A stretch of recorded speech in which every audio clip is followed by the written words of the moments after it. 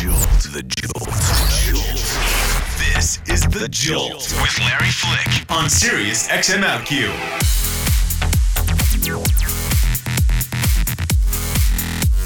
I'm Larry Flick, and you are on The Jolt, Sirius XM OutQ. Matt Bomer has entered the studio. You look very tan. Really? You do. Well, I guess Have you been outside? I've been trying to get some sun. You know, I figured you? if I was publicizing Magic Mike, I should at least try to represent to the best of my limited Irish capabilities. No, you look good. Thanks. You look good. It's good to see you. You as well. Thank you. It's really good to have you here. Let's go right there. Yeah. How weird is it to be promoting this particular movie, this kind of movie? Because it's so much fun. Yeah. So much fun, right? But a lot of it is based in the fact that you're a cute guy.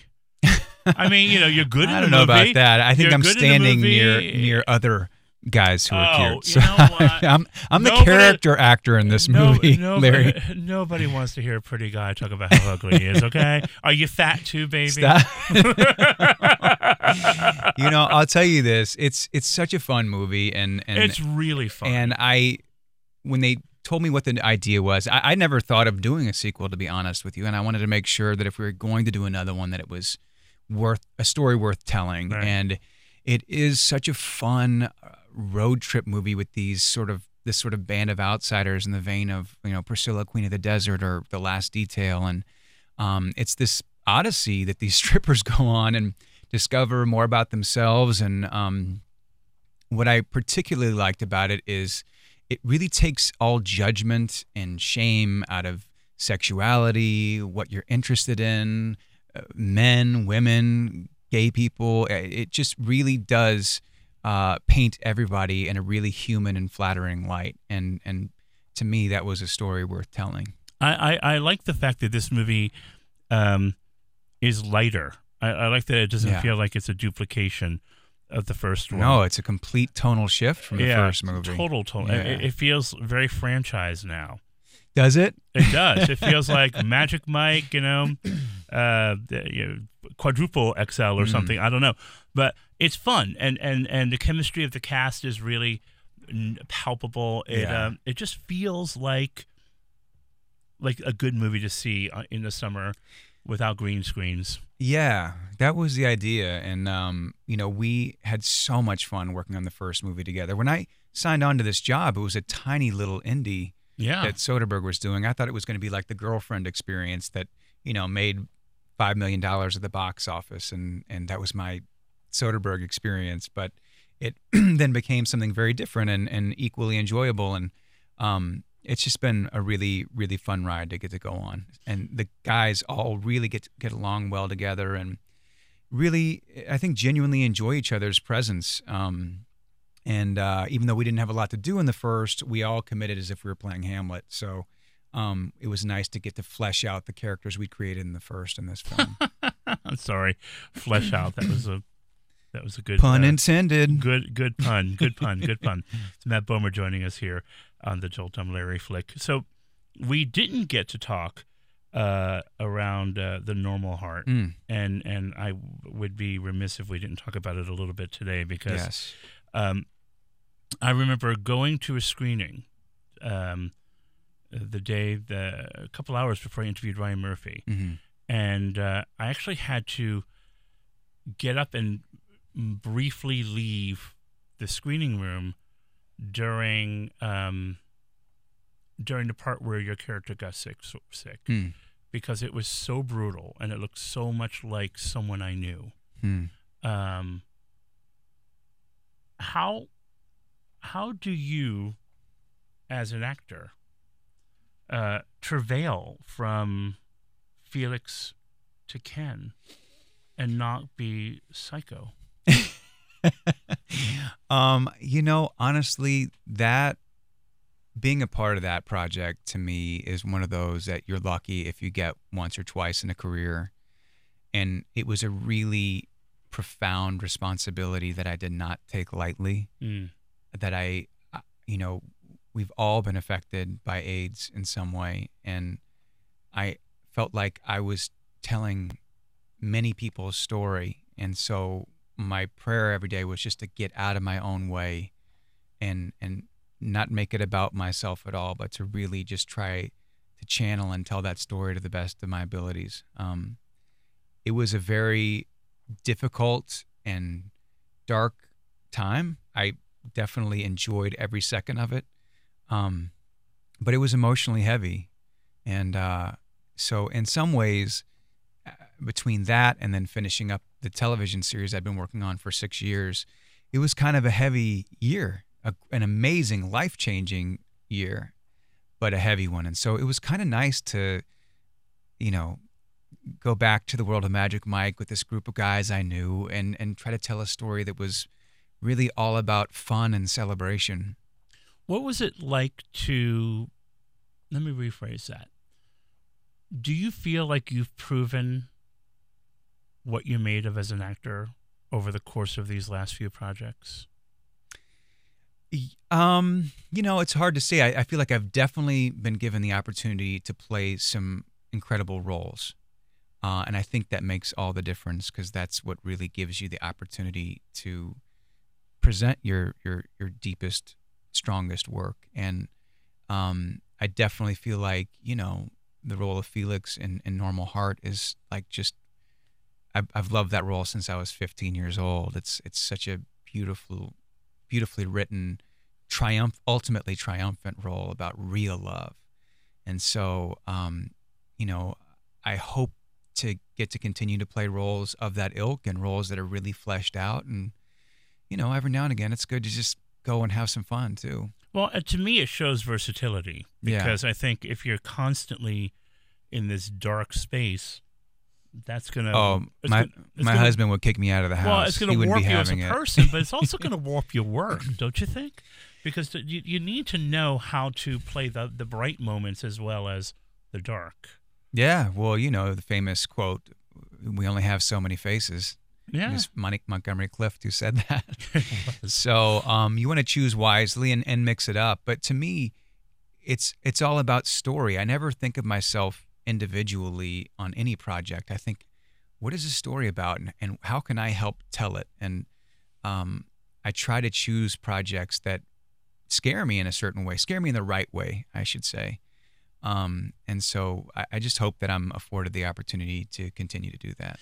What's really interesting about you, Matt, is that you're among the first of a new generation of actor who is out, mm-hmm. but you're not being ghettoized. How aware of that are you? Well, I mean, obviously, very aware. It's something that I think about and consider heavily when I'm making career choices, and I feel so lucky and so thankful to be born when I was, to be coming into maturity as an actor when I am, because I feel like if it had even been 10 years before, I might not have had the same opportunities. And so I'm incredibly grateful, and it's not something that I take lightly. And there are times when I'm like, oh, we have to have a political discussion when I'm, doing a movie about strippers. But you know what? I have to now, so that the next generation doesn't have to. Yeah. But, which is harder to prepare for, the responsibility of being an out gay man playing Felix, or the illusion of being an out gay man playing Ken? Oh gosh, that's a really deep question. You know what? The truth is, I don't look at them any differently. I look at them as an actor, and what their given circumstances are. Obviously, Felix's are substantially different, and I have certain life experiences that I can bring to that. But just because Ken is straight, or identifies as straight, I think he's probably somewhere in between on the Kinsey scale. Probably. I don't think that I don't have the life experience to bring to that. I think of it as any actor would, is how do I relate to this, and how do I make this true to me? So does it then bum you out on any level that anybody would be heaving a different pressure on you, for example, than they might Taylor in The Normal Heart or Joe in Magic Mike. I'm hanging on those two movies because they're so different. Yeah. And yet they're both enormously effective at what they do. It really is the difference between, an apple and an orange. They're both really good and very tasty, but very different. Yeah. So, I mean, do you feel like there's a different, does it bum you out that there's a different pressure? I think when you make certain decisions, you have to, certainly in terms of coming out, you have to be at peace with yourself. Is it more important for me to be authentic with myself than it is for whatever this may or may not cost me? And that, to me, especially being married with 3 kids, completely trumped whatever it was going to cost me to be true to myself. And so I'm thankful, honestly, that I even got to play the role of Felix, because I think there was a day and age when that may not have happened. I mean, thank God for Ryan Murphy.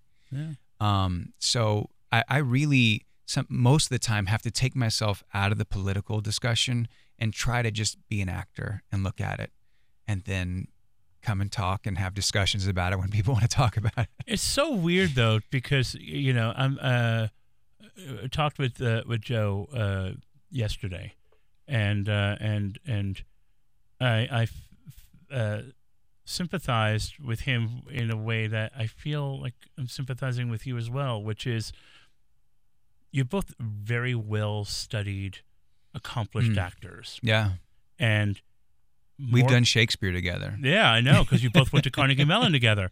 And I think, and I said to him, I don't remember if it was on or off mic, but like, what's it like to have more people want to know about your engagement than what you've done with your life as an actor? Because you're here as an actor. You're not here as that woman's fiance. Yeah. You're here as an actor, not as a representative of a population of people. Yeah. And yet part of the job that we both have to accomplish is to make sure that everyone's clear on where you stand on certain things, but not forget that this is someone's art. Yeah. Well, don't feel too bad for us. I mean, we're both blessed enough to be here talking to you about projects we got to work on as an actor, and that's a pretty amazing thing in and of itself. Did you think that it was going to, I mean, I guess I know what the answer is, but what did you think was going to happen to you when you finished school? Because you went to a hardcore school. It's not like you went to a general college and study theater. No, it was a conservatory. You went to 60, a place, 70 hours a week. Yeah, you're meant to leave and be successful. Yeah.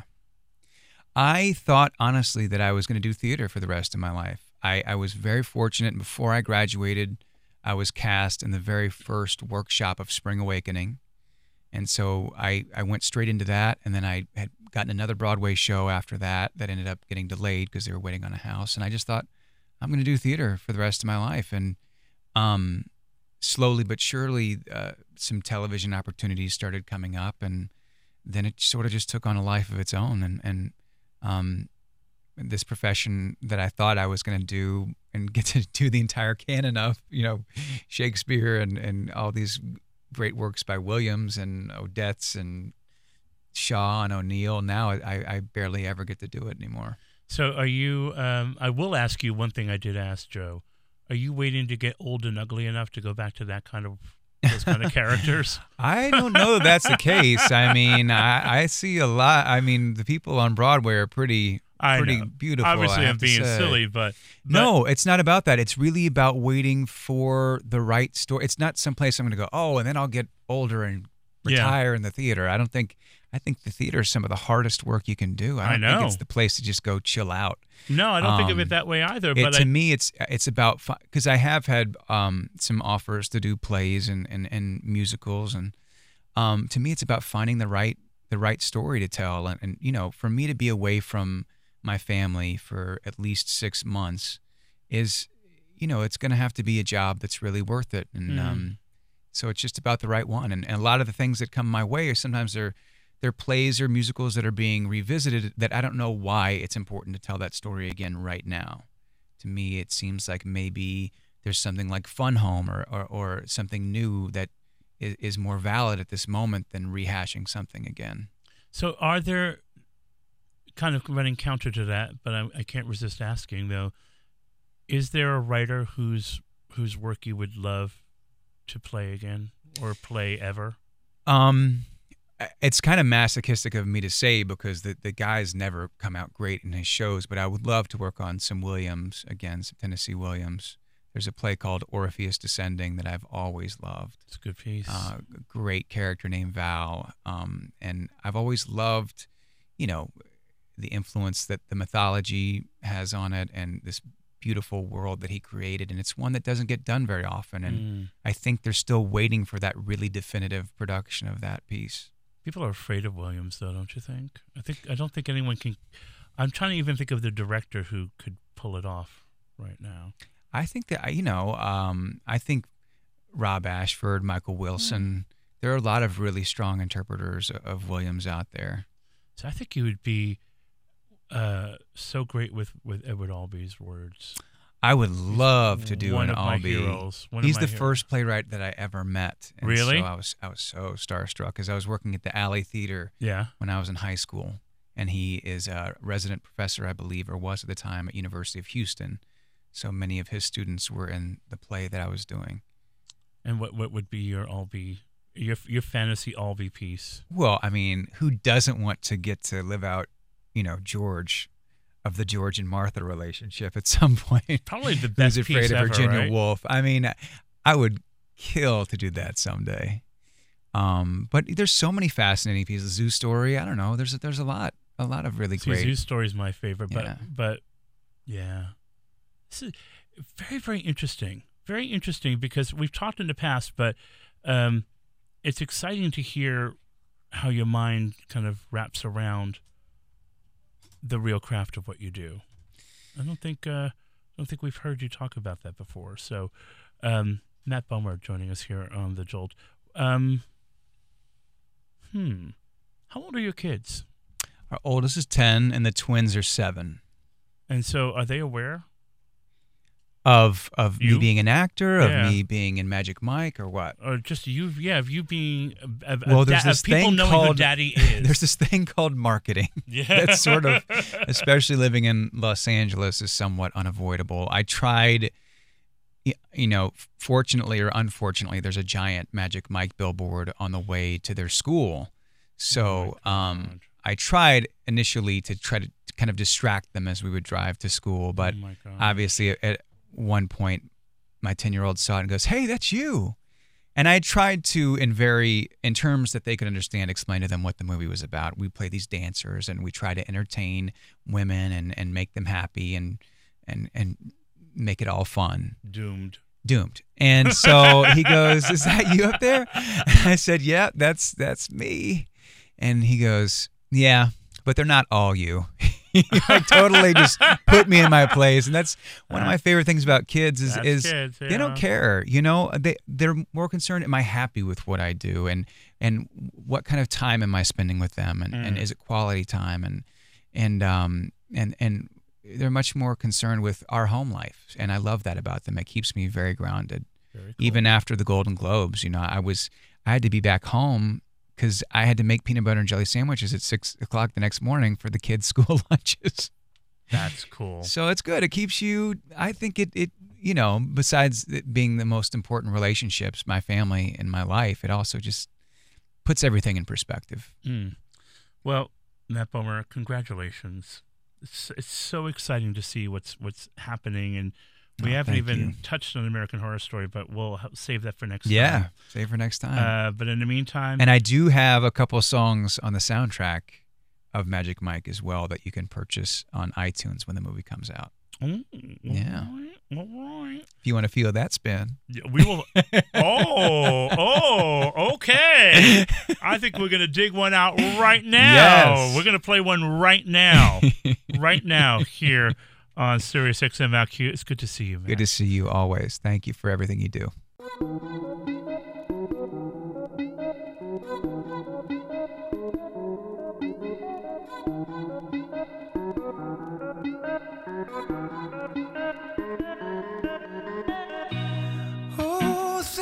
about all our younger years. It was only you and me. We were young and wild and free. Now nothing can take you away from me. We've been down that road before, but that's over now. You keep me coming back for more. Baby, you're all that I want. When you're lying here in my arms, I'm finding it hard to believe we're in heaven. And love is all that I need, and I found it there in your heart. It isn't too hard to see we're in heaven.